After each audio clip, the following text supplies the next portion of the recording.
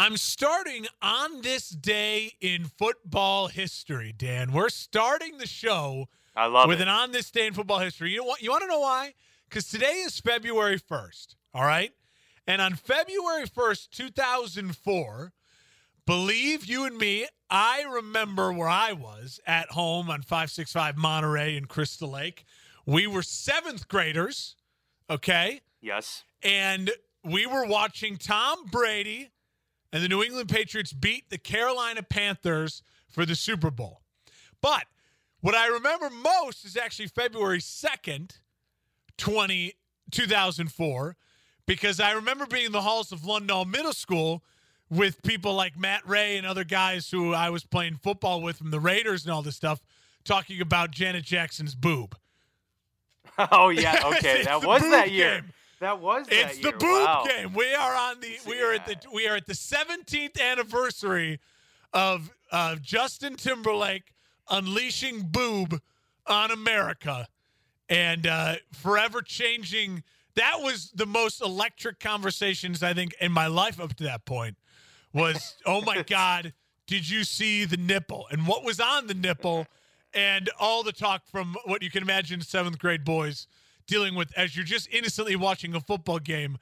My pure mind was spoiled by the evils of Justin Timberlake and Janet Jackson's bare breast. Well, we used to do Lundall Live. I'm wondering if that was our lead-in on Lundall Live that day throughout the halls of the school in every classroom. What a way to open the day, the school day there. I remember I remember talking about was the boob for like the next week. We talked. It was boob talk. Oh, it was massive news. I mean, it transcended the news of just the Super Bowl. It was just on its own major news. Who cares that Adam how Vinatieri could something like this happen? Yeah, who cared that Adam Vinatieri was hitting game-winning kicks left and right? It was all about the boob.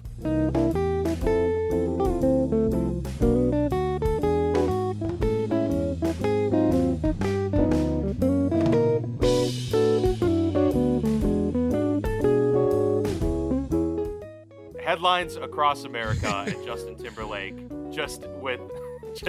his face afterwards too, just like shocked almost. He was like, oh man, that boob ruined Super Bowls for the next 10 years because all the NFL did was go to old guys because they were scared about boobs. I think that paved the way for the Who and stuff. I had to deal with 75-year-olds. Horrible. Thank God the NFL grew some spine and let us have J-Lo and Shakira last year. They brought booty back. Beyonce a few years ago, Yes. and they brought Bruno Mars with his swagger over. So they started getting a lot more into the pop culture stuff. Maybe the last 5 years, I'd say. Yeah. But yeah, you're right. Before that, they were definitely paying homage to Tom Petty and Bruce Springsteen. They were so scared of boobs after that era. Pour didn't want the boob. Pour one out today for the 17th anniversary of the boob, and and give a high five to my 13-year-old self for being able to see a boob on TV, because that was no one, you didn't have smartphones or your own laptops back then. If you wanted to see a boob, you had to be very crafty. Groundbreaking. You had to be crafty. That was to see a groundbreaking moment. Yeah. No question. All right. Well, that's a great way to open this final episode of the Football Lounge in terms of the 2020 NFL season, because by next week, of course, the Super Bowl will be in the books, and we will then be pretty much in full swing off-season mode at that point. But one more game left to go, Mark, of this 2020 season. It's the best one there is, with Tom Brady, the Tampa Bay Bucks, taking on Pat Mahomes and the Kansas City Chiefs. And, we kind of talked about this a little bit last week about the, I guess, the highlight of this being the GOAT versus the soon-to-be next GOAT, if you will, with a lot of people, how it's being framed and stuff like that. So there are definitely narratives to take going into this Super Bowl one. But first, obviously, we had big news over the weekend, and that kind of cued us into a whole new conversation for the last few days instead of talking about the Super Bowl. Oh, for sure. I mean, Saturday night, I'm on my Xbox with my little brother just nuking people in Warzone. more like me just getting killed a lot and my little brother Phil saving my butt. I get revived a lot. I'm not good. But all of a sudden, my phone starts blowing up, and I look on Twitter, and it's just a photo from Adam Schefter of Matt Stafford in a Rams jersey, and I'm like, OMG. And really what started, that wasn't as shocking is then, to me, the fact that Stafford was a Ram was then more shocking of what the Rams gave up. I mean, once you started it was incredible. To me, where my jaw started hitting the floor was like, oh my God, that's what they gave up to get him. And now, as the dust is settled, here we are on a Monday afternoon, a couple days later, we're able to digest the news. What we're starting to realize and starting to feel out is that this was a trade that both organizations really wanted. It also is what Matt Stafford wanted. It was overall something that worked for everyone involved. The Rams got out of the contract. The Stafford got to go to a place he wanted to be. And the Lions, in return, got a guy they wanted. To me, that's the bigger other part of this story, as we'll get into now who wins, who loses. To me, there was that report today that the Panthers offered the 9th overall pick or the 8th, whatever they have, and other things, but the Lions wanted a quarterback in return. The Lions didn't.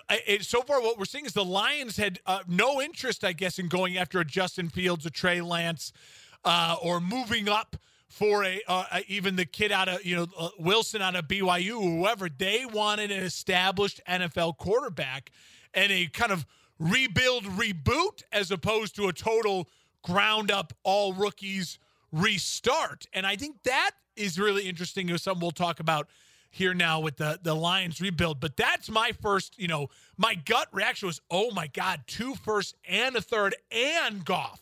I mean, that is so much to give up for a guy in Stafford who we all know the talent's there, but he hasn't won anything. Yeah, my initial reaction, I tweeted it out instantly. I was like, what a haul by Detroit to get such a wealth of picks at, a premium, plus get the quarterback. So this is how the trade exactly went down. So it was a swapping of the quarterbacks, Jared Goff to the Detroit Lions and Matthew Stafford to the LA Rams. But in return, Detroit also gets a 2022 first-round pick and a 2023 first-round pick from LA, as well as this year's third-round pick. So 2 future firsts, a third this year, plus Jared Goff, a younger quarterback who a lot of people are comparing to Matt Stafford. We'll get into that because I disagree with people saying that they're close. I think Stafford's a much more talented quarterback, but nonetheless, they get a younger guy who they think could be their franchise quarterback. And really the only downside for Detroit is that they have to take on this, large contract that is saddled with Jared Goff, which is the 4-year, $106.6 million contract from Jared Goff. In return, the Rams inherit the 2-year, $43 million Matthew Stafford. That is the remaining 2 years of his current contract with the Lions. So that's how the two shake out. Obviously, that's over $60 million difference. So for LA, this was a very, money was a huge motivating factor behind this deal. And for Detroit, they were, saying, hey, you want us to take on that contract? We're fine to do it. We want to get that guy in Jared Goff, but you're going to have to give us some picks. So, both sides get what they consider to be an ideal situation, an ideal circumstance out of this. But I would say the Lions definitely get an extremely beneficial haul out of these draft picks. And, they have to deal with the contract, but they're not paying anyone else, Mark. I mean, really, they got a lot of younger guys, and they have 3 free agent wide receivers right now. If they sign Kenny Golladay and let Jones and Amendola walk, then really they're just tied up in a few players, and that's about it. So they could even hit free agency and do a lot of things in the draft as well. Well, they certainly can do that. They can also move now picks, so the Lions have flexibility. Let's focus on. I want to turn this conversation on. Let's focus on the Rams and how this can be a win for them, and then we'll go to the Lions. So let me pose this question to myself, and I'll pose it to you here. What now does it have to be successful for this to be a good trade for the Rams? Obviously, playoff success is huge. Now, what do you say playoff success? They won a playoff game this year. They beat their division rival in Seattle, and then losing, obviously, to Green Bay in that playoff game where Green Bay certainly looked like the better team. And one of the reasons why I think we both picked Green Bay to beat Tampa was how good they looked against that great LA Rams defense. So this is, to me, what's fascinating about this is we get, all this talk. And I just spent Saturday morning my show before the trade happening talking about Phillip Rivers in the Hall of Fame and how Matt Stafford's that next guy who could end up like that, where you say the numbers there. Stafford now gets his chance. So I'm excited for Stafford because as a fan of football and as a fan of Matt Stafford's, and I've been a Stafford defender for a long time, and I certainly was the person who was tweeting the past couple of days, wanting Stafford on the Bears, seeing what they'd have to give up. Clearly, the Bears didn't have the ability to go get Stafford if this is what the Lions wanted. The Lions wanted an established starting quarterback and multiple picks. The Rams were the team to give them that. There was no one else really, unless maybe it would have been Philadelphia and Carson Wentz or something like that. And there were reports that the Bears did pursue the Matt Bears, Stafford, so that's a good sign to see that they tried to do the something. Bears, the Niners, football team, the Patriots, we're getting reports that Panthers all called, made legitimate offers to Detroit. So for the Rams, listen, they have to be in NFC championship games, multiple or at least one in the next 2 years, and look good for this to come back on them. I think also this says about the Rams is they have ultimate faith in Sean McVay, and they have ultimate faith that no matter what happens with their players, McVay is their guy, and they're going to give McVay whatever McVay wants for the time being. Now, if McVay flops and the next 2 years are a disaster, that'll then change, and there'll be a changing of the guard. I don't think that'll happen. I also think that this is, you want pressure. You've invited it upon yourself. The Rams are going to be the team to watch right now, depending on where Deshaun Watson goes. They're now the team that everyone's excited to see play. I think it's a good fit for them. I think they will have success, but it's a tough division. Depending on what San Francisco gets, they could end up with Deshaun Watson. Who knows where they end up at quarterback? You have Russell Wilson in that division. You have Kyler Murray in that division. It's not an easy division to win double-digit games in. And the Rams now put a big target on their back as well. It's kind of saying to the league, we think we're smarter than everyone else. We're giving up all these first-round picks. We have no first-round picks. We're in go-for-it mode. So, Dan, before we go back to the Lions, that's kind of my thinking of the Rams. I think it'll work. I predict them to certainly be a playoff team next year, and I'm very excited to watch them play next year. I love Stafford. I'm rooting for him. I'm rooting for this to work. But you've invited a ton of pressure. What are your thoughts as far as the LA side go? Yeah, it's a lot of pressure. I mean, I think they are a much better team with this deal. Now getting Matt Stafford under center, they could do a lot more with him, and they could take chances with Matt Stafford. And that's the biggest thing you really couldn't feel like you could do with Jared Goff, because a lot of times when he would hold on to the ball, he was very vulnerable to fumbling. I mean, he had a lot of fumble issues. Bad turnovers. Recently. Just really bad turnovers, untimely turnovers. And he just wasn't the guy that was making the game-breaking plays. Matt Stafford, as guys that have watched the Bears plenty over the years, he's been able to hit on a lot of these deep balls and big plays, even when he didn't have a Calvin Johnson. So he's a guy that has a superb arm talent in the NFL, and they get a win there.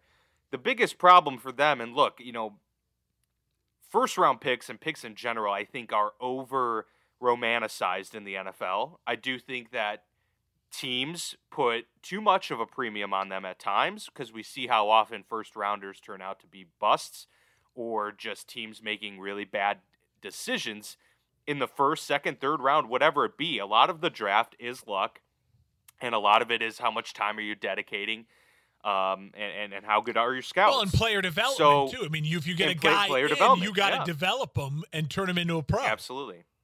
You have to have the coaches and the staff to be able to put all that through. So there's a lot of those factors that go into play. So I'm not necessarily someone that gets tied into first round picks all the time. I'm like, if you can get someone for a first rounder, or even 2 first-rounders, you think that helps your team now, gives them a chance to win the Super Bowl, then you should absolutely do it. The biggest thing, though, is I'm talking a couple first-rounders. Now we're talking 7 consecutive drafts that the Rams will not have a first-round pick. And of course, they've gotten first-rounders out of the deal. Jalen Ramsey's certainly worth that. And they traded up to get Jared Goff, who they were able to get to a Super Bowl with. So there are, they've been validated in some of their moves. But then again, here you are having to move on from Jared Goff. So it's like, eventually you're going to need some capital here, at the very least, to build some depth. So I think the team is in a position where they can certainly compete for a Super Bowl. You're right about the division. It's a brutal division, probably the worst to compete with in the NFL in terms of, trying to get a leg up, because you mentioned it.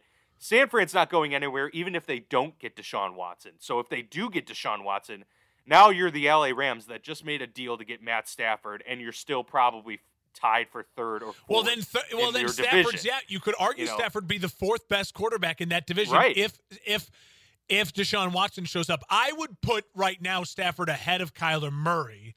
Just experience with the system, the weapons they have around him, everything physical. I don't know. Kyler's tough. They're close. They're not much of it. They're very different players, but as far as where you'd rank them, they'd be very close next to each other. Obviously, they're both better than a Jimmy G, and I think both of them are a step behind Russell Wilson. So it's a fascinating thing. Dan, the other thing I think you have to say about this too is, Stafford's got they've locked up their wide receivers. They have good tight ends, a strong offensive line, a nice running back. That rookie Cam Akers looks like he's something. The defense is certainly still win now, right now, but they did just lose their defensive coordinator. He's now the head coach of the Chargers. So how good is that? How good is that defense still going to be? There's a lot of factors that go into this, and they just put a lot of pressure on their back. And the other thing I'd say about their first round picks is, while yes, I do agree they're slightly overvalued, they are in a lot of ways cheaper talent. They also, they're the type of people that you want to get a star for. But being LA, you don't need to, Green Bay, they need to draft a star. Carolina needs to draft a star. Jacksonville needs to draft a star and hope to keep them happy, because they're not free agent destinations. You know what I mean? It's not Dallas. Right. It's not New York. It's not Chicago. It's not L.A.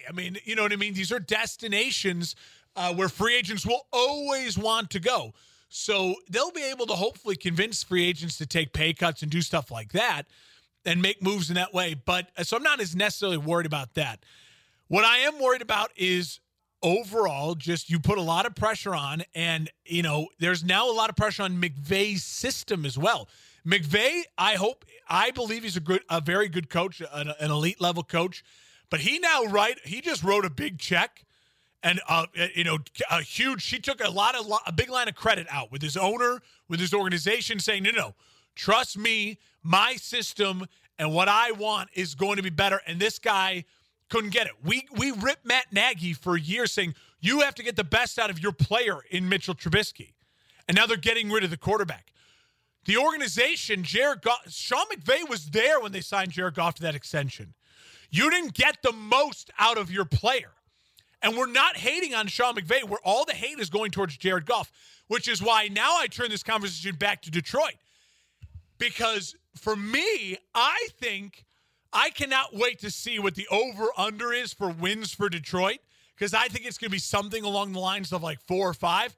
I'm going to smash that over when I have the opportunity. I really think this is going to be one of those things where we look at this in a year from now and be like, wow, Jared Goff, you kind of forget, that guy can play in this league. He has the talent. We saw it in that shootout game with Mahomes in L.A. He saw him beat Drew Brees in Drew Brees' house to get to Super Bowl. We saw him beat Russell Wilson in Russell Wilson's house with a broken thumb to advance in the playoffs. He's not some sort of total scrub. Well, yes, he's not Mahomes. He's not a elite, just ridiculous talent, a Deshaun Watson. I think you forget Dan Campbell, a lot of people hate on that press conference, but Dan Campbell has built a staff there that is filled with like guys that are going to be the coaches, and Dan Campbell's the CEO. Dan Campbell's not the offensive genius who now all the offensive pressure on. He's not the defensive genius that he's calling all the defensive plays, all the pressure's on. No. He's the CEO.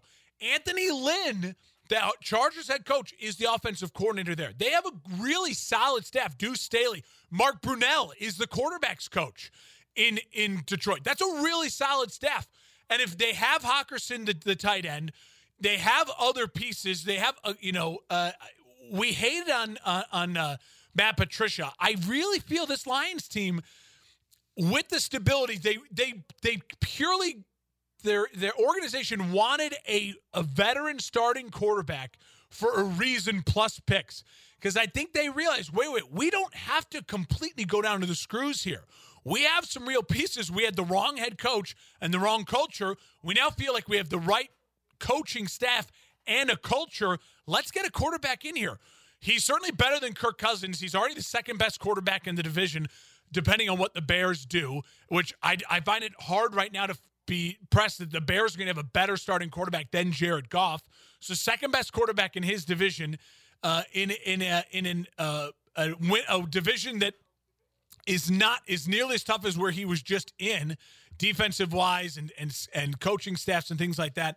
I really think this is a solid situation for Goff, and I'm high on Detroit already going into next year for a lot of those reasons. And I do think Goff is a top 15 quarterback in this league. I mean, he's right there.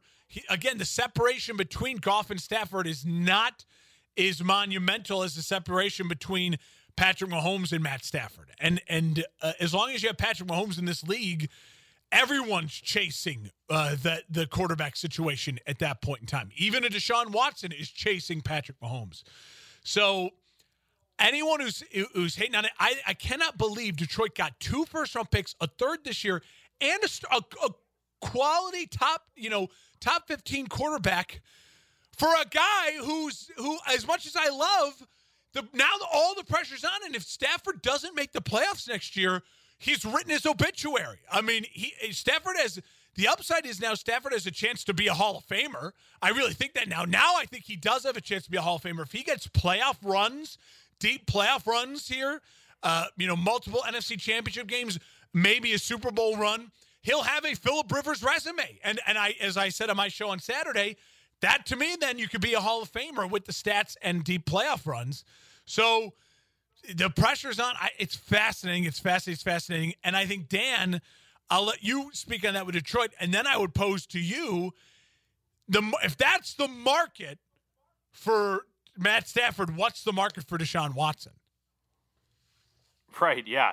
Well, I'll touch on the Detroit situation and just the pressures in general that you mentioned. There's pressures on both sides. It just comes in completely different forms. I think there's pressure for Matt Stafford now to prove his legacy, because if he finished his career in Detroit, he could always, you could always make the argument that he was never given a proper support system. He was never given a proper, coaching staff and the tools to really succeed in this league and compete in the NFC North.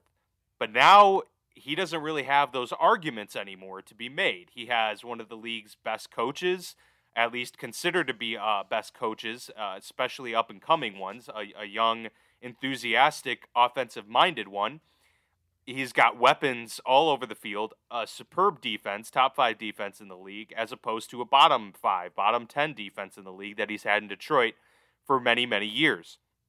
There's pressure there. There's pressure on McVay to now say, okay, well, we got you. You got the quarterback that you wanted now. We've got some cap relief for you to do what you want to do. We have the defense that you wanted built with superstars. You got to go to a Super Bowl now within the next couple seasons, or else that's going to come crumbling down pretty fast, and the weight of that cap hit's going to be monumental. On the other side for Detroit, their pressure comes in the form of what they do with these draft picks, whether it's moving them to acquire more talent and depth across their roster, or it's using those picks, and they got to hit on them.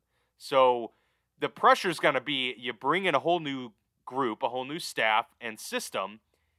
The pressure here is, well, we just took on a $106 million quarterback.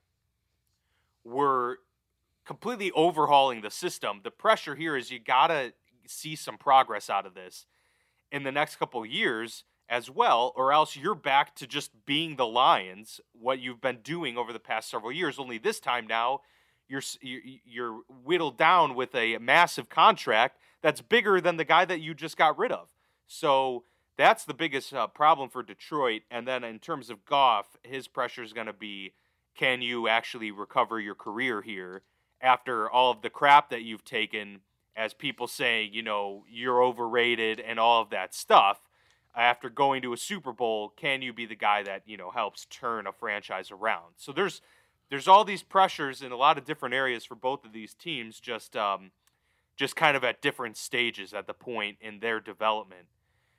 You mentioned the staff in Detroit. They do have a good one that can certainly work with Jared Goff. And, you would think based on the biting kneecaps, press conference from their head coach, he seems like a guy that at least is going to bring probably a more conservative offensive approach. Not saying that they're not going to be better offensively, but an approach that's probably going to rely a lot on the run game, which is something that Jared Goff is used to in terms of the play action and some of these things that suit his strengths, right? So it does appear that he's got the coach and the offensive coordinator that can work with him in that regard.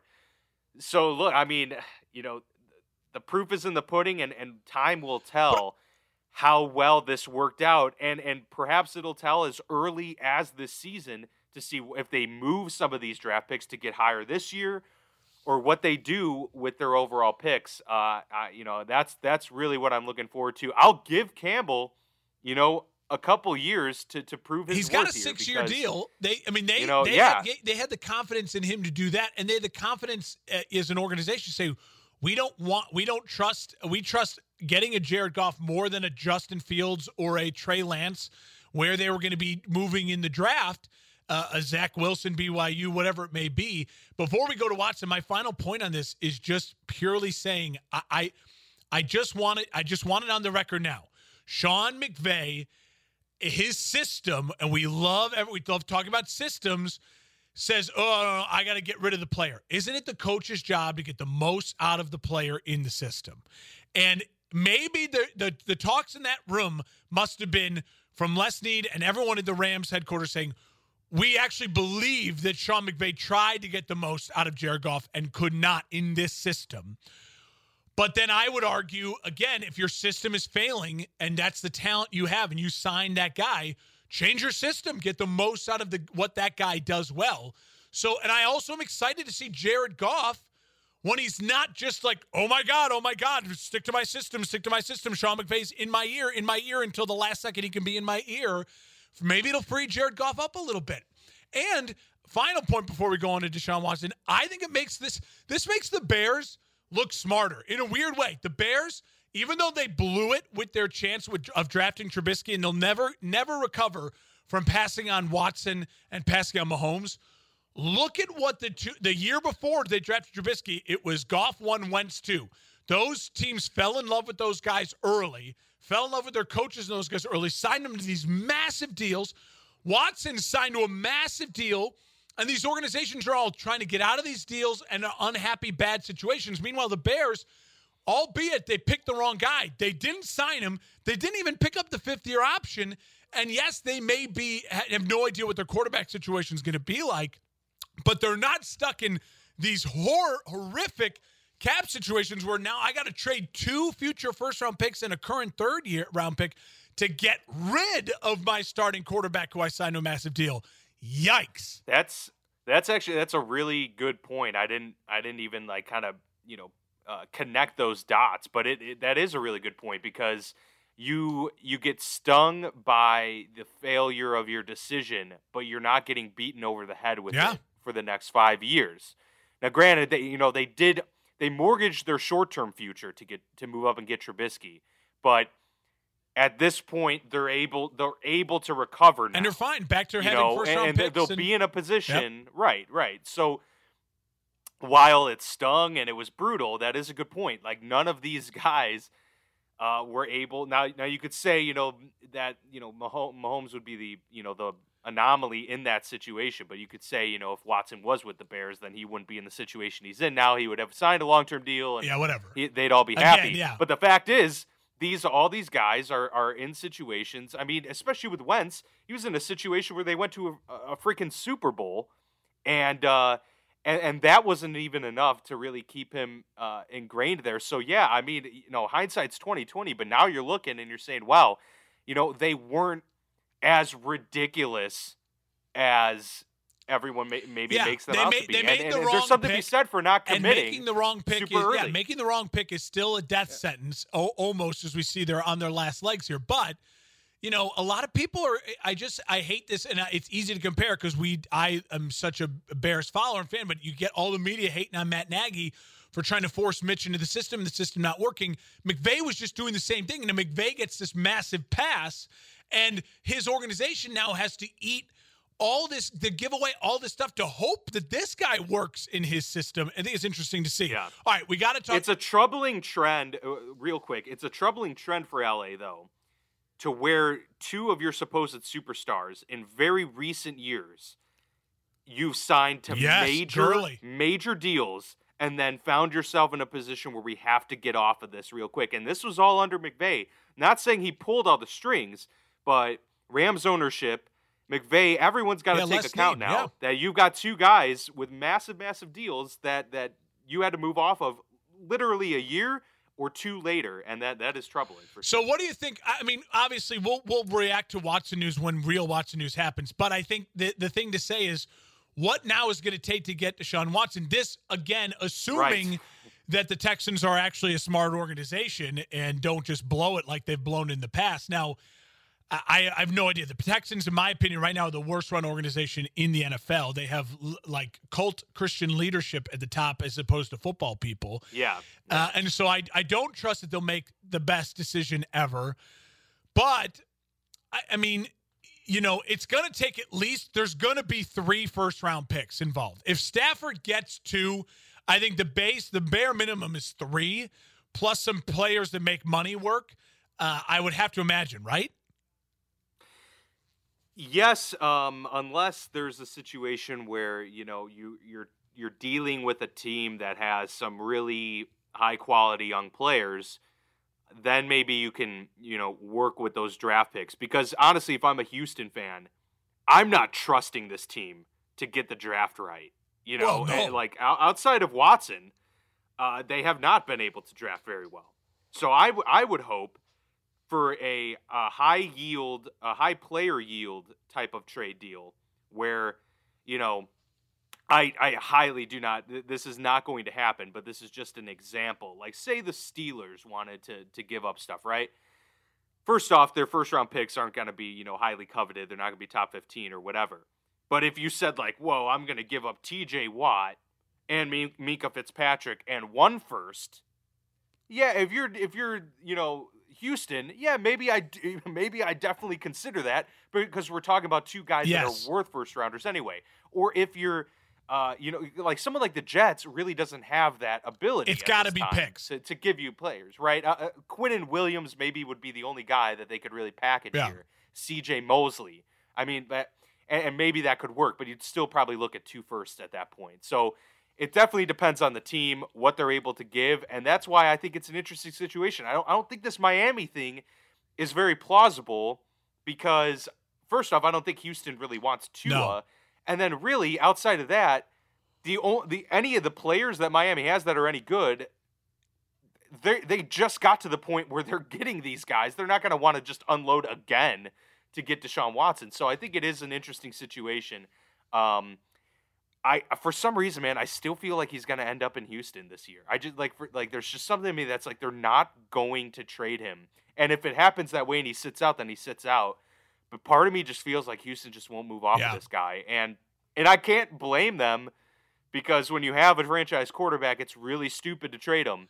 But at the same time, it's like, what are you going to do if he sits out? Then you're like, all right, well, we're just sitting on our hands. And part of it, I do want to make this clear. I mean, I love Deshaun Watson, and I feel for him that his organization has shown their true colors in the past couple months.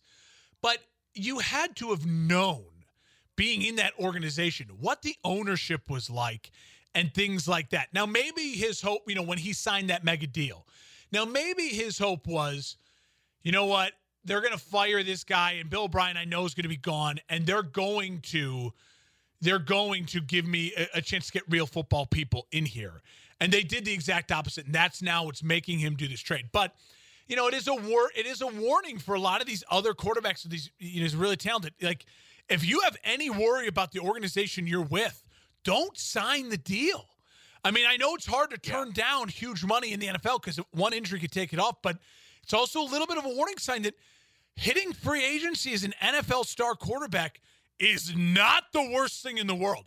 Look, I mean, Kirk Cousins was the last one to hit free agency as a star quarterback, and he's considered now the third worst quarterback in his division. I mean, and it wouldn't take a lot to he's made huge. I mean, he's made more guaranteed money than I think even Watson's got in his contract. So it's just one of those things where it's like, listen, NFL players, if you can hold out, I mean, I know they'll franchise tag you. You see what's happened with Dak in Dallas, but eventually you'll get your chance to hit free agency. And I mean, can you imagine just if Watson was a free agent right now? I mean, it would be red carpet rollouts. He would get money that was, I would say, even closer to Patrick Mahomes' than what he got from Houston because of his just being available. So, I mean, it's another thing to worry on. I have a feeling he's going to be traded. I really do. And I think if I'm Houston, clearly your organization is so damaged. I don't know if I'd want guys who are already in the league. I would want a haul of picks. I'd want picks on picks on picks. And I would want depth of picks. I'd want cheap labor picks. I'd want seconds and thirds. So I'd say if you're going to give me 2 first-rounders, like this year first, next year first, but then I want your seconds and your thirds for the next, 2 years. I want that value. Guys who are way cheaper but arguably first-round talent. Because really in the NFL, once you get past, pick 10, you could be an 11th overall pick or a 35th, 38th overall pick, and there's not that much of a difference at that point in time. But the money is huge difference for your second and third rounders. And for a team like Houston's going to be having to take the cap hit from this Watson deal, like the Rams are taking this cap hit still, paying for a lot of that dead money. That's going to be something to watch. If I was Houston, I'd like a lot of Jacksonville. Hey, we know our organization doesn't have a lot of hold a lot of water compared to the Steelers, the Patriots, the world-class organizations in the NFL. We want just the young guys who are happy to be there and compete for a job, and you can build a culture within that. And that's what the Lions are doing right now. I would be shocked if the Lions package those picks for players and not just pick guys and build culture that way. Yeah, no, I don't disagree with you there. I mean, it's the only hesitancy I would have is just that, you get a bunch of picks and, you just hope that the Texans don't screw it up. Well, they're not going to get value for Watson, but listen, he's not going to play for you. And I really don't think he's going to play for him. I think he's smart enough and he's got money now enough and he's got enough leverage. He's not playing. I think he will hold out. And the Texans, they better be, if I were them, if I was advised them, I'd be like, be smart. As soon as you can get an offer that feels right. Well, and they better move off of him before the draft. Yeah, well, yes. Because if they find themselves hanging on to him midsummer, I mean, it's at this point, all right, now you're already screwing yourself. But that's the thing is they are now in a situation where they're probably playing Russian roulette because if they have any semblance of hanging on to Deshaun Watson, they're going to try and make that happen. But they may not even realize the weight of that decision, because if they do bank on them actually being able to smooth things over with him and it doesn't pan out, now you're screwed. Now you just screwed yourself. And yeah, you're going to have a lot of money because you're not going to have to pay him, but he's just going to sit out and he's going to wait until, he can force your hand. My final thought on this is the Texans are lucky that the Rams got desperate and the Rams set the market now. Because now any team that calls me, if I'm Houston, I'd be like, 2 firsts and a third, and then we'll go from there. That is minimum what we're talking 2 firsts, a third, a player, and then what else? Like, that's the minimum, right? You know what I mean? They got lucky in that. Yeah, yeah. All right. Well, Yep. after that's a lot of that. But this was shocking, and now we can move on to the actual game at hand. And Dan, let's start talking about it. The Super Bowl this weekend, Chiefs in Tampa versus the Bucs. It's different. We don't get the media week like we normally would. The Chiefs aren't traveling until Friday or even Saturday, I've heard now, which makes it unique. Obviously, the Bucs don't have to travel. That is a lot at it.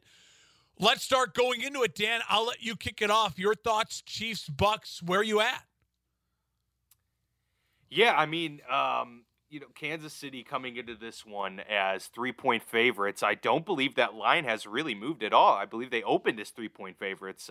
So I anticipate that kind of staying the same. Look, I mean, it's a beautiful story, right? With Tom Brady leaving the New England Patriots, coming to a new system.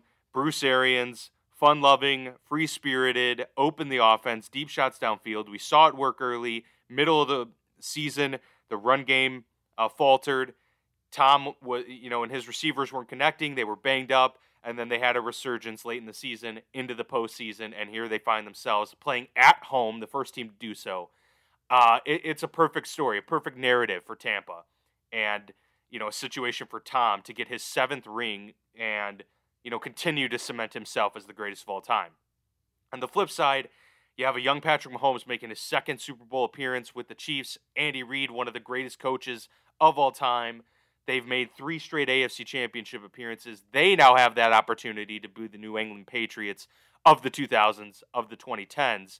And so, man, it's the goats of old and the goats of new kind of clashing here in a pivotal matchup. And I personally I just feel like you can't bet against the Chiefs right now. And I can see Tampa winning this game. I can see a path for them to win, but I'm not going to move off of Pat Mahomes and the Chiefs because we've seen the situation time and time again where they're down and they play better football. So even if this game jumps out to a 14-0 lead for Tampa Bay, it's like you still got to bet on Kansas City to win because the chances are they still are at that point. I think Kansas City, their weapons, as good as Tampa's defenses, are too much to overcome. You can only bracket so many guys. You can only double Tyreek Hill and try your best to also stop Travis Kelce. It's just it's too hard to do. And then on top of it, you've got young running backs. You've got other pedigree type wide receivers, and Sammy Watkins, and I just saw DeMarcus Robinson's got a COVID issue. That's going to be something to look at. And I know their offensive line's pretty banged up, but the thing is, they haven't run the ball well for damn well 2 months, and it hasn't mattered. So, look, I think the Bucs' best chance here is to get consistent pressure on Pat Mahomes as much as possible and hope that, because you'd rather do that than let them get 60-yard bombs downfield, all right? If these guys are going to get yak, then you'd rather it be because your guys weren't running them down and because they were taking bad angles or someone broke their coverage rather than, someone just got burned 50 yards downfield. So that's Tampa's best shot, and then obviously they have to try and find a way to consistently run the football. Like, they got to get Ronald Jones, Leonard Fournette going in this game because Tom's going to have a tough time with that defensive line, and Chris Jones is going to be after him all day, and he's definitely not nearly as mobile as Pat Mahomes. So those are my initial thoughts. I think Kansas City wins this one, but I think it's going to be a really close game, a really good game, and it could pan out very similarly to the Super Bowl of last year. So I agree with a ton of what you just said there. I think let me start with this. I have already made this decision in my head as a guy who loves sports and loves the NFL and wants to just be as honest with himself as always about the NFL. I'm done actually betting against the Chiefs. Like, I'm just not going to do it because we've tried so many times. I mean, I don't know how much I talk myself into the Bills having a real chance to go, oh, man, the Bills are just so hot right now. The Chiefs haven't been running the football, blah, blah, blah. Like, you talk yourself into it. But when it comes down to it, their offensive strategy and skill is extraordinarily elite right now. Now, In a year or two, that may change depending on who's there, who's injured, who comes, who goes. The NFL is ever-changing. But this current Chiefs team, I'm not going to bet against. So I do think the Chiefs will win. I refuse to bet against them. That being said, in order for the Bucs to win this game, from my opinion, from what I think, I do think they have a chance because they just beat a Packers team and a New Orleans team that I think had better rosters than them in a lot of crucial points. But I disagree with you that I think their best chance to win is by getting the run game going. Obviously, controlling the clock is huge against Kansas City. Forcing Kansas City to and Patrick Mahomes to be on the sidelines is obviously very, very crucial. That is important. But I do think that them taking chances, getting big chunk plays is going to be key on offense. I do think them also incorporating what we've seen more of recently with the Scotty Miller type of Tom Brady offense from New England. Because remember, the last time the Chiefs lost a playoff game was against New England and Tom Brady in Kansas City. And how did New England, I went back and I looked at a lot of that game. How did New England win that game? The way you think of Tom Brady in his later years winning the game. Dump pass, dump pass, dump pass, dump pass. Moving the chains with a simulated run game, which is a passing game. Obviously, Tampa has the weapons to do that. Their DNA is more go big over the top. And I do think they're going to also need that. They're going to need to play a perfect game. Tom Brady cannot throw 3 interceptions and win this game because even though Aaron Rodgers and that Packers offense was potent, you're not going to see the Chiefs have the 3 and outs that the Packers did in the second half of that game. You're just not going to see it. So scoring is going to be important. Chunk plays, first downs, and then 1 or 2 big plays. But then I also think that alone isn't going to be enough probably to beat the Chiefs. You're going to need a special teams play, at least one big special teams play, whether it's a big punt return, a blocked kick, some sort of something, like a big 50-yard field goal at some point in time, for the Chiefs to miss a field goal, something like that. And then if you get all of that, I still think you need to get at least 3 or 4 more sacks on Patrick Mahomes. Mahomes needs to hit the ground like Rodgers hit the ground. Sacks will be important. Now, we know that it's possible for this to happen because of Eric Fisher being out. The one thing I'll say is the Chiefs have had offensive line issues in and out this year. They've had to shuffle guys around, and they've responded well. A lot of that is because they have the best quarterback playing football on the planet right now who can hold on to the ball until he's literally being twisted to the ground and throw to a ridiculous arm angle and pick up chunk plays like we've never seen before in NFL history.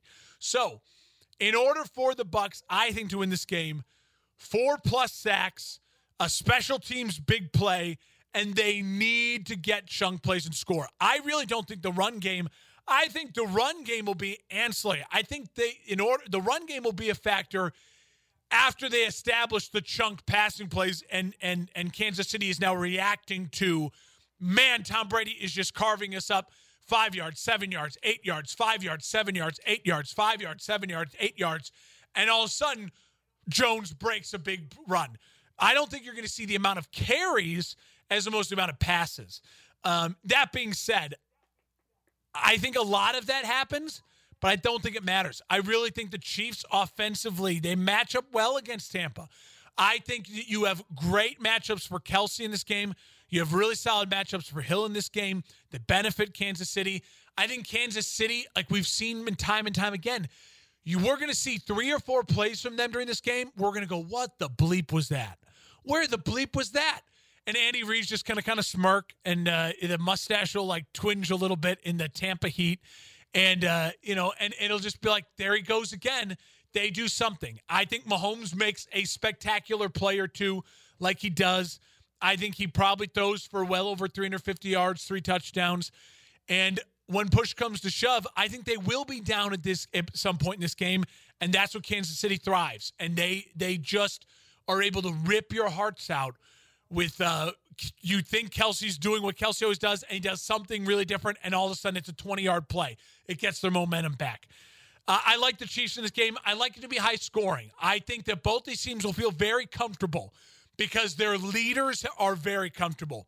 We saw the Packers get tight because Aaron Rodgers gets tight. And even though Aaron Rodgers has the Super Bowl, that was a decade ago.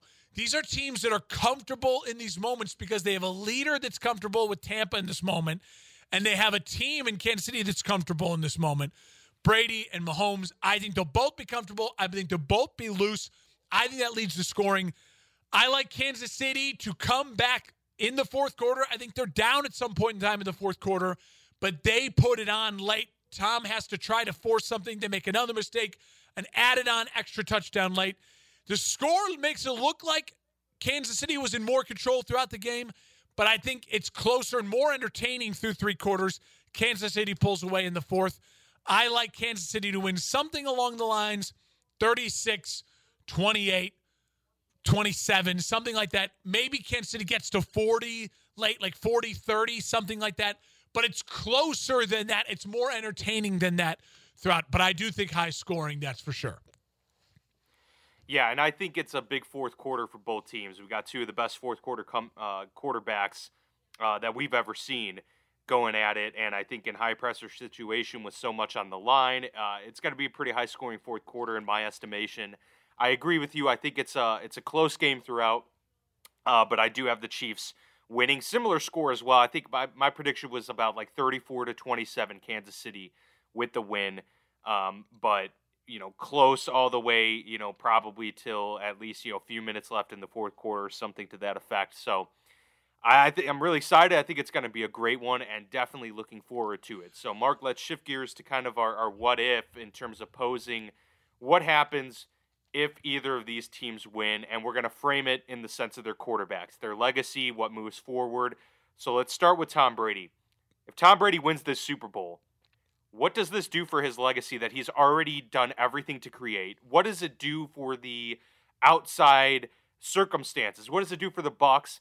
And, perhaps what does it mean for even the Patriots and Bill Belichick, if you want to go that far? Well, I'm very passionate about this. On my show Saturday morning, I spent about 15 minutes on this. I won't take up that much time. What I'll frame this message for me is I think the way to frame this is Patrick Mahomes gets an opportunity that we never see in sports. We never see it because the idea of the GOAT for the major sports in America right now, in basketball, the GOAT is retired and has been retired for 15 years now, for well over 15 years, and Michael Jordan. So anything LeBron does or anyone who's chasing that, it's just about resumes. Same thing in hockey. Gretzky's been retired for how many years? And Gretzky, like Michael, has this aura of mythicalness to him, just the way he played and the numbers and the style of play.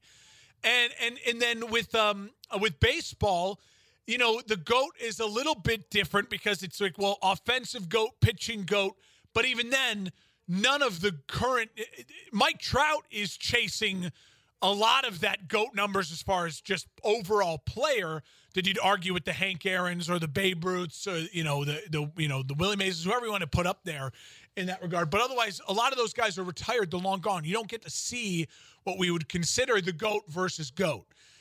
It is weird, and a lot of it is just because Tom Brady's career is so bleeping long that Mahomes has this opportunity in front of him. Listen, I firmly believe that Tom Brady is the greatest football player to ever play. And in order for Patrick Mahomes to even get into that realm of the discussion of greatest football player ever, not just greatest quarterback, because Tom is that, but greatest football player ever, we're talking about better than Jim Brown. We're talking about better than Walter Payton. I mean, we're talking better than absolute icons in the realm of football. Jerry Rice, best football player ever. Tom Brady, in my opinion, is that. So if Tom beats Patrick, he all but slams the door on that conversation unless Mahomes then goes on to, he'd have to have the numbers close to Tom, and he'd have to get Super Bowls close to Tom. And I don't think we would look back, and I think we'd have this, it would be a discussion like a Jordan LeBron. I think a lot of people would still give it to Brady because he won the 1v1. But I think a lot of people would argue that Patrick Mahomes' pure talent, if his numbers are somewhere close, if Patrick gets to 4 or 5 and steals a couple records from Tom, because remember, Tom does it. Tom's Kareem. He's got the rings and the record books. So if Tom can get 7, different organization, prove that he's more than the system, I think that all but shuts the door. But for Patrick, and Dan, this is a fascinating thing. Patrick is already in the discussions with the Rodgerses, with the Breezes, certainly with the Roethlisbergers and Mannings, Eli Manning. If Patrick wins this game and Tom looks great, like he has, and Patrick outduels Tom when Tom is not in his prime, but still very much Tom Brady, I immediately put Patrick Mahomes in that conversation then of, no, you're above Aaron Rodgers. You're above Drew Brees. You're above Eli Manning, Ben Roethlisberger, Phillip Rivers, certainly, Terry Bradshaw.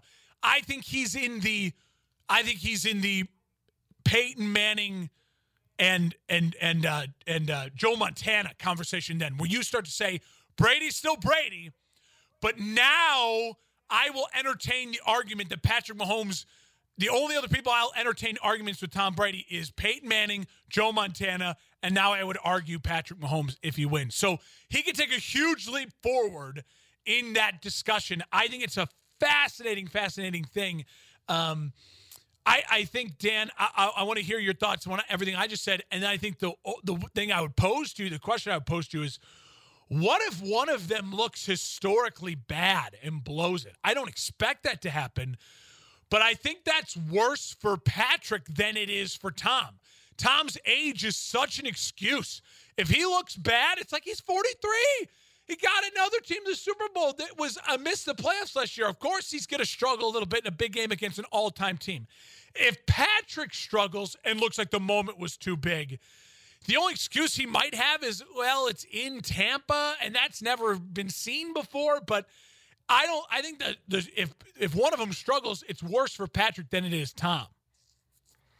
See, that's where I disagree with you, actually, because I see this as Patrick, if he struggles and has a really bad game, he has a decade in front of him to rectify any error. Valid, yes. He has plenty of opportunity to get back, and he could blame it on the O-line issues and say I was under duress the entire game or whatever you want to say. I think Tom Brady, for us as fans, having followed him for so many years, we kind of understand how he's wired and how he works. I think for him to lose, it would be a bigger blow to him in terms of his feeling about his legacy than anything else. I don't think he has anything to prove to us anymore. I mean, we already cement him as the GOAT, and he's up there. And regardless of if he plays poorly or great, he's still going to stay in that realm. But I know for him, he wants to prove this to himself. He wants to prove it to any of those haters out there. Wants to prove it to New England that he can do this. So I think there's more pressure on Tom in this situation and especially for a guy who was tasked with bringing the Bucs back and getting them a win. He's gotten them here, but now he's got to finish the job. And so I think there is a lot of that in front of him. So, from a pressure standpoint, I think Tom's got more in this instance. But I agree with you in terms of kind of how things play out legacy-wise.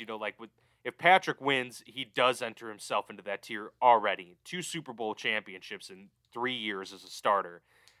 3 consecutive AFC championship games. He's already putting himself to even get on the pathway to do what Tom Brady did is already elite material, right? To even put yourself in a say where you're saying, if someone sustains these 4-year gap, then maybe they could do what Tom did. To get to that point is already incredible. He will then already be on that train. So that enters him into that tier of elite company amongst the greatest quarterbacks to ever do it. So I would definitely say he enters that conversation. Probably like top 5 or 6, I'd say, already immediately, and well on his way to working himself into the top 3 and eventually competing with, Tom one-on-one in that instance. But it's going to take a lot. It's going to take a lot of years, and he's got to stay healthy. And, he even said in one of his press conferences like last week that this is something that he's going to be chasing. He said, hey, Tom's some guy I'm going to be chasing for a long, long time. And that's very true. But from a talent perspective, you can't argue already that he's, top 20 talent to ever play that position. And he's probably going to work himself into the top 10 very, very soon. And, a win for him would do a lot for his legacy. A win for Tom cements himself and probably does, like you said, put Pat on the outside looking in terms of even being able to attain what Tom has. Again, if Tom wins that for Patrick or anyone else in NFL history, he would need to go on a run that would be better than Tom's. And that is he'd have to win like 4 in a row at some point, it's not, and then it's not even, it would be amount of rings because you'd have to get to 7 at least, or you'd have to get to 6 and blow away his numbers, and his numbers are the greatest of all time. Like, it's not even like the Jordan argument. Like, that's what's so funny to me is LeBron blows away Jordan in points, rebounds, seasons, assists. Kareem does. He's going to blow him away in all-stars and all of that. But Jordan has 6 for 6. So LeBron has to get to 5 or 6 to then for it to be like, okay, now the discussion is very valid to me. Either or, take your pick. I'm okay with that. So Tom has an opportunity to just give a massive FU. And what is so funny to me is, and I don't think it's a hot take to say, I'm done hearing anyone say Aaron Rodgers, Drew Brees, or any one of those other guys are in the class of Tom Brady at all. And Patrick Mahomes can start to argue Aaron Rodgers and Drew Brees are not in my class if Patrick Mahomes wins. I think and we'll talk about this, I'm sure, in the offseason. I think Tom Brady is at the top of the pyramid by himself, and in the stone right below him, to me, there's 2 names, Peyton Manning and Joe Montana. And then you get into the Aaron, Drew, Dan Marino's, John Elway's, these other all-time greats. And Patrick, I think, is already in that tier. But I think he can jump into the tier below Tom if he wins the Super Bowl MVP and wins the Super Bowl here, beating Tom Brady and looking great and being Herculean. It's going to be fascinating to watch. I'm so excited. But, Dan, the other thing I'll say to this is, to me, it's so funny because look at what we're doing here. So much of the conversation for the past decade was, Aaron Rodgers doesn't have the rings, but he's the most talented quarterback. Now Aaron's lost that. I mean, Aaron is falling down the ranks so quickly. And I think that's part of the reason why Aaron's been so salty, and he got Tom Brady. But it also, again, speaks to how great Tom is and why I don't want to just start jumping to Patrick's better than Tom if Patrick wins. That is not the case. Tom has done the legacy, the longevity. We have all the numbers. It is insane what Tom Brady's done. So I refuse to start saying that Patrick's better than Tom if Patrick wins this. It's a long way to go. It's the same thing with Jordan and LeBron. I am still a Jordan guy, but what LeBron is doing now, it's starting to make it harder and harder to just go 6 for 6, 6 for 6. You have to start entertaining the discussion. Patrick Mahomes can start entertaining the discussion like Montana and Manning for me, but he's still a long way to go if he wins. Oh yeah. He has to put a long resume together to be able to get into that. So Dan, in my opinion, as we move on from that, we've predicted our winners. We both think the Chiefs will win it. Can I ask you before we go into this prop bets? Who are you rooting for? Like when you're sitting down on your couch on Sunday, and you got your Miller Lite and your Cheetos, or maybe that's just me, because that's already what I'll have. But who are you going to be rooting for? Because you know what, I hate to say it, but I'm going to be rooting for Tom. I really am. I hate to say it, but my heart right now, the more and more I talk about it, part of me I think I'm going to be rooting for Tom. I love Andy Reid, so that makes it so hard. I'm going to be so happy no matter who wins, and I just want this game to be good. I don't want it to be like that Bills game because Chiefs-Bills was so disappointing. I want it to be like the Packers Tampa Bay game where it's just like fascinating and crazy. But I think if you had to like truth serum me and drug me, I think at my core, I think I'm slightly rooting for Tampa. I think I am a little bit too, but I'm just going to enjoy this game, I know, no matter what. So I'm kind of going into it with a clean slate and just wanting to just observe a really fun and good game. But that being said, I mean, I do think just the story of them playing in Tampa, Brady coming to the organization and instantly changing everything, it would just lend so much validity to how talented he is. And to see a 43-year-old engineer a Super Bowl win against the greatest at his position in the NFL, it would be really something incredible to see. It'd be something where we tell our kids, and the best thing is we would years and years down the road. The best thing is we wouldn't even ask, "Are you going to retire?" He'd come back. Oh yeah, I just love it. There's something about it. It's kind of like LeBron. I was rooting for the Lakers this past year. I really was, and besides the Bulls right now, I'm rooting for LeBron because that makes our sports world more interesting. It does. Yes, it really does. Unless KD or Steph, because you like these GOAT conversations, these amazing conversations, and it's just not as. And either way, we're getting that, which is what I love about this. And if it would have been the Packers, we would have gotten that too. So I just love it. All right. So Dan, I have 9 prop bets that I have here. I'm definitely going to bet some of these because I liked a lot of these, and I'm bringing these up as just I want your gut feeling on some of these. Just like, would you bet it or not? Sure. And I'm not talking about massive bets. With prop bets, I'm always only doing like $5-10 max because you're fun and you make the game more interesting. And usually there's stuff that have really good odds where you at least double your money. So let's go through these. This one I love, and I am going to bet this one. Any call during the game being overturned by a coach's challenge, it's plus 115.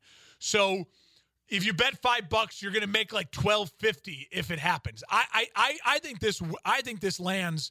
I do think there's a coach's challenge, and I do think there's an overturn because I think refs in the biggest game, they're going to want to swallow their whistles, but if it's anything close, they're going to throw the flag because then they can go to review. You know what I mean?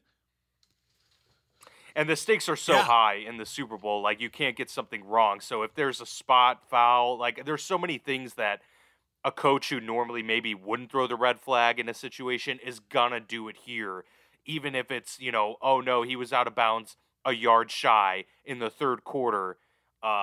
Things like that could be the difference in a game, especially when we talk about a game of inches. So I would agree with that. I think there's definitely going to be at least. I get all this from DraftKings, by the way. I'm not sponsored by DraftKings. I'd love to be. I love the DraftKings app, and I play on DraftKings. Anyways, total number of coaches challenges over 1.5.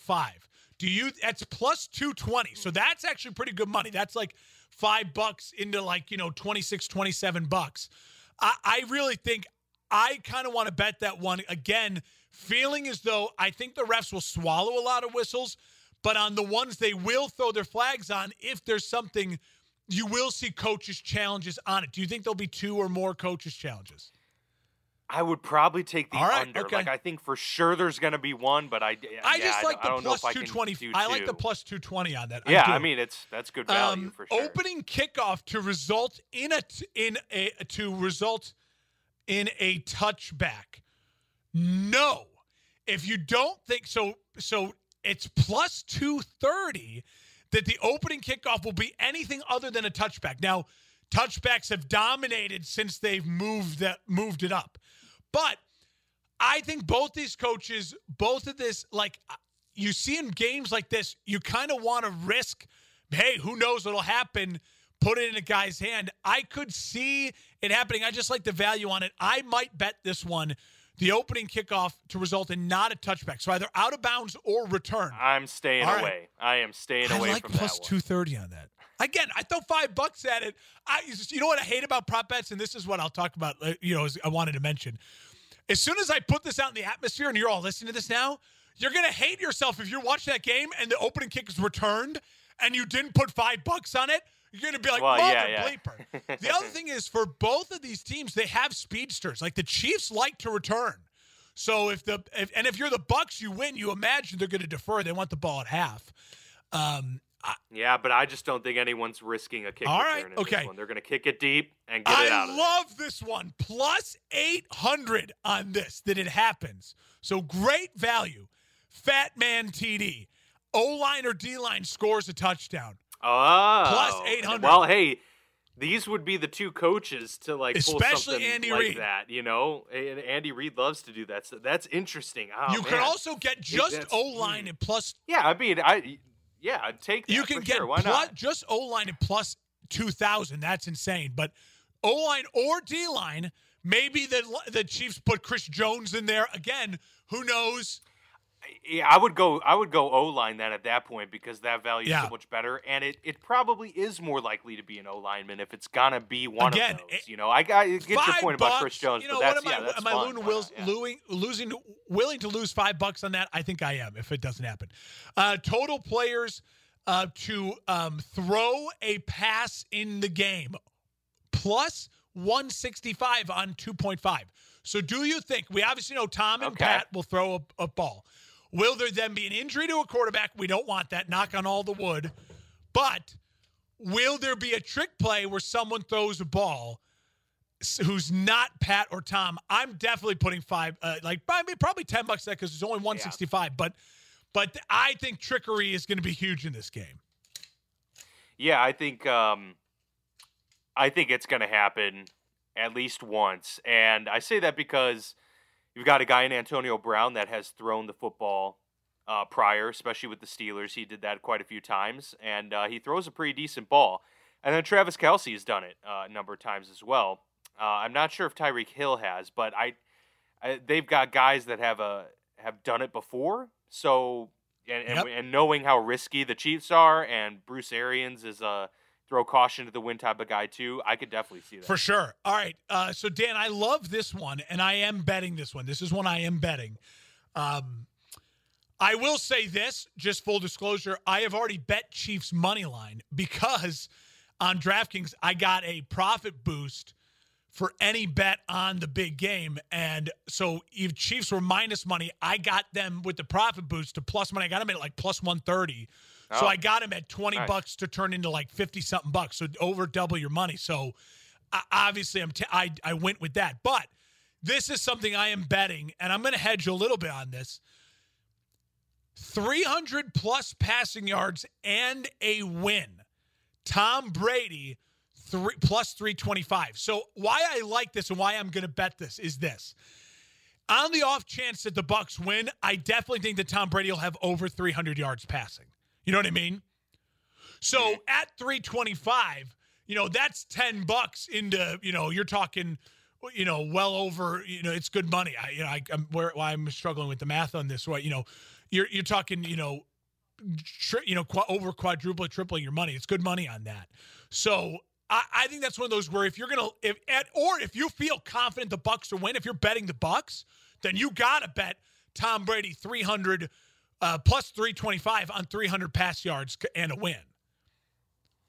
Yeah, because especially both of us kind of consider this to be somewhat of a shootout, and it's going to go well into the fourth quarter. I mean, you could get 100 garbage yards in the fourth quarter easily. So, yeah, I mean, I think you got to go that route for both quarterbacks, but especially the Tom Brady. Now, this is one of us for our Chief bettors. I'm also betting this one because as if I'm betting the Chiefs to win, I'm also trying to find some value then in rooting for the Chiefs, with a money line win, is on DraftKings you can get Tyreek Hill 100 receiving yards and a win plus 200.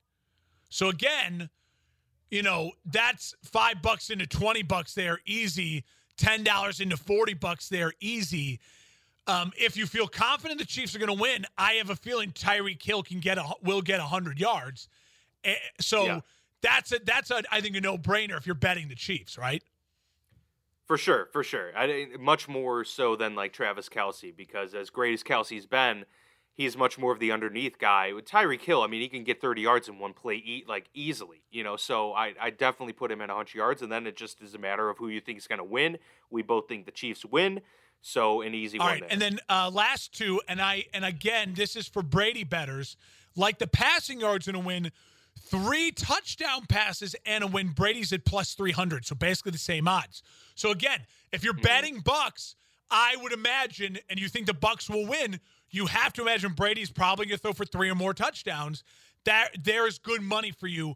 The funny thing is, that's actually pretty good money for Mahomes as well.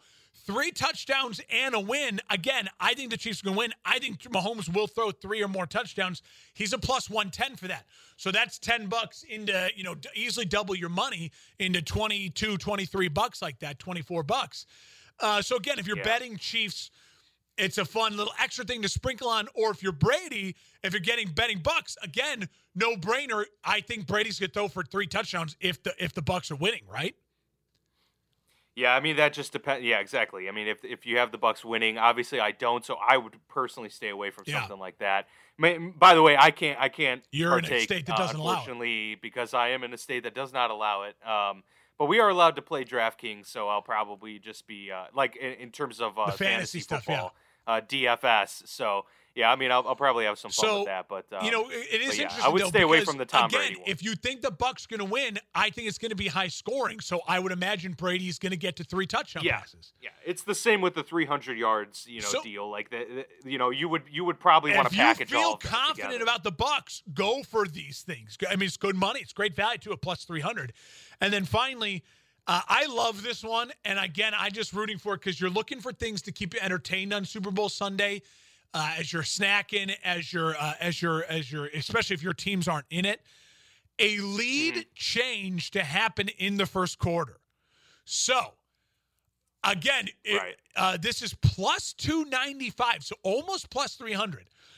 So you're talking about, tripling your money for a lead change to happen in the first quarter. So I would hammer that because I could easily see a team getting a field goal on the opening drive and then the other team with a touchdown in the first quarter. I could easily see that. Now, again, absolutely. What's funny about this, remember, is what's the weird stat where New England has never scored in the first quarter with Tom Brady in a Super Bowl? Yeah. So Tom Brady is a slow starter historically, but again, it's a different team, different circumstances.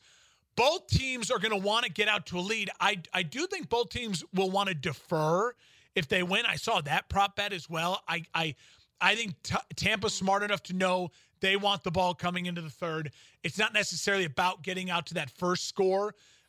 If you're the Chiefs, I feel like starting out strong would be a premium for them. I would think if you're the Chiefs, you want to start. Maybe. I would agree if you're the Bucks. If you're the Bucks, you definitely do want to be able to come out of halftime with a renewed sense. But I think with the Chiefs, with how prolific their offense is, you want to start off strong and just get off on the right foot. So there you go. But all it takes is one red zone trip that ends in a third down sack, and you got to settle for the field goal. So Dan and I will definitely, again, check the Facebook page. We will definitely post our final score predictions, depending on things go early in the week. Well, we're still Monday, so we got the game till Sunday.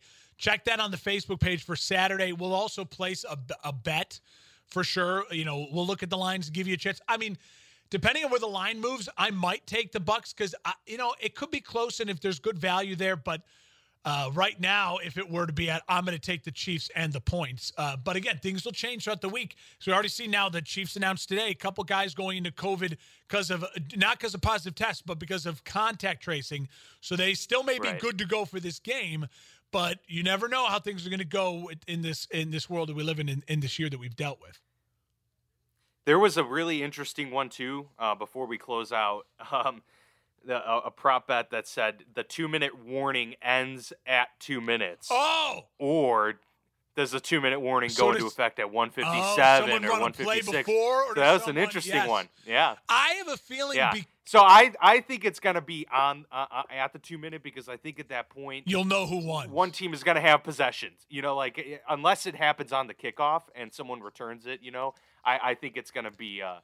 It's going to go right down to 2, but that's a really fun one, and that could go either way. For props, my advice is find 4 or 5 that you're willing to spend $5 on that are all pretty good value, that you're not worried about losing $20, $30 total for this. Have some fun with it. Bet with your friends if you're in a state that you can't, do the DraftKings or the FanDuel or the Barstool, wherever you're at.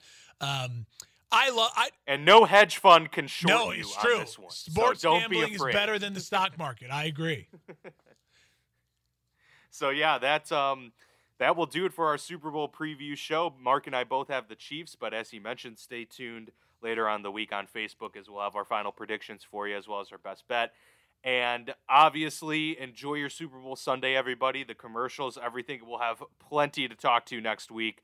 So really excited for next week's show as well, as we will have clarity then where the whole league stands going into next season, who will be the defending champ, and who will be looking to draft 31st overall in the NFL draft. And obviously we'll get into our draft coverage and everything like that coming up in the weeks and months ahead. But as for now, have fun with your friends, have fun with your family. If you're unfortunate like I am and have to work on Sunday, then hope you get to at least make the best of it and enjoy the game. Stay safe, everyone, and we'll see you back here next week with a full recap. Should be fun.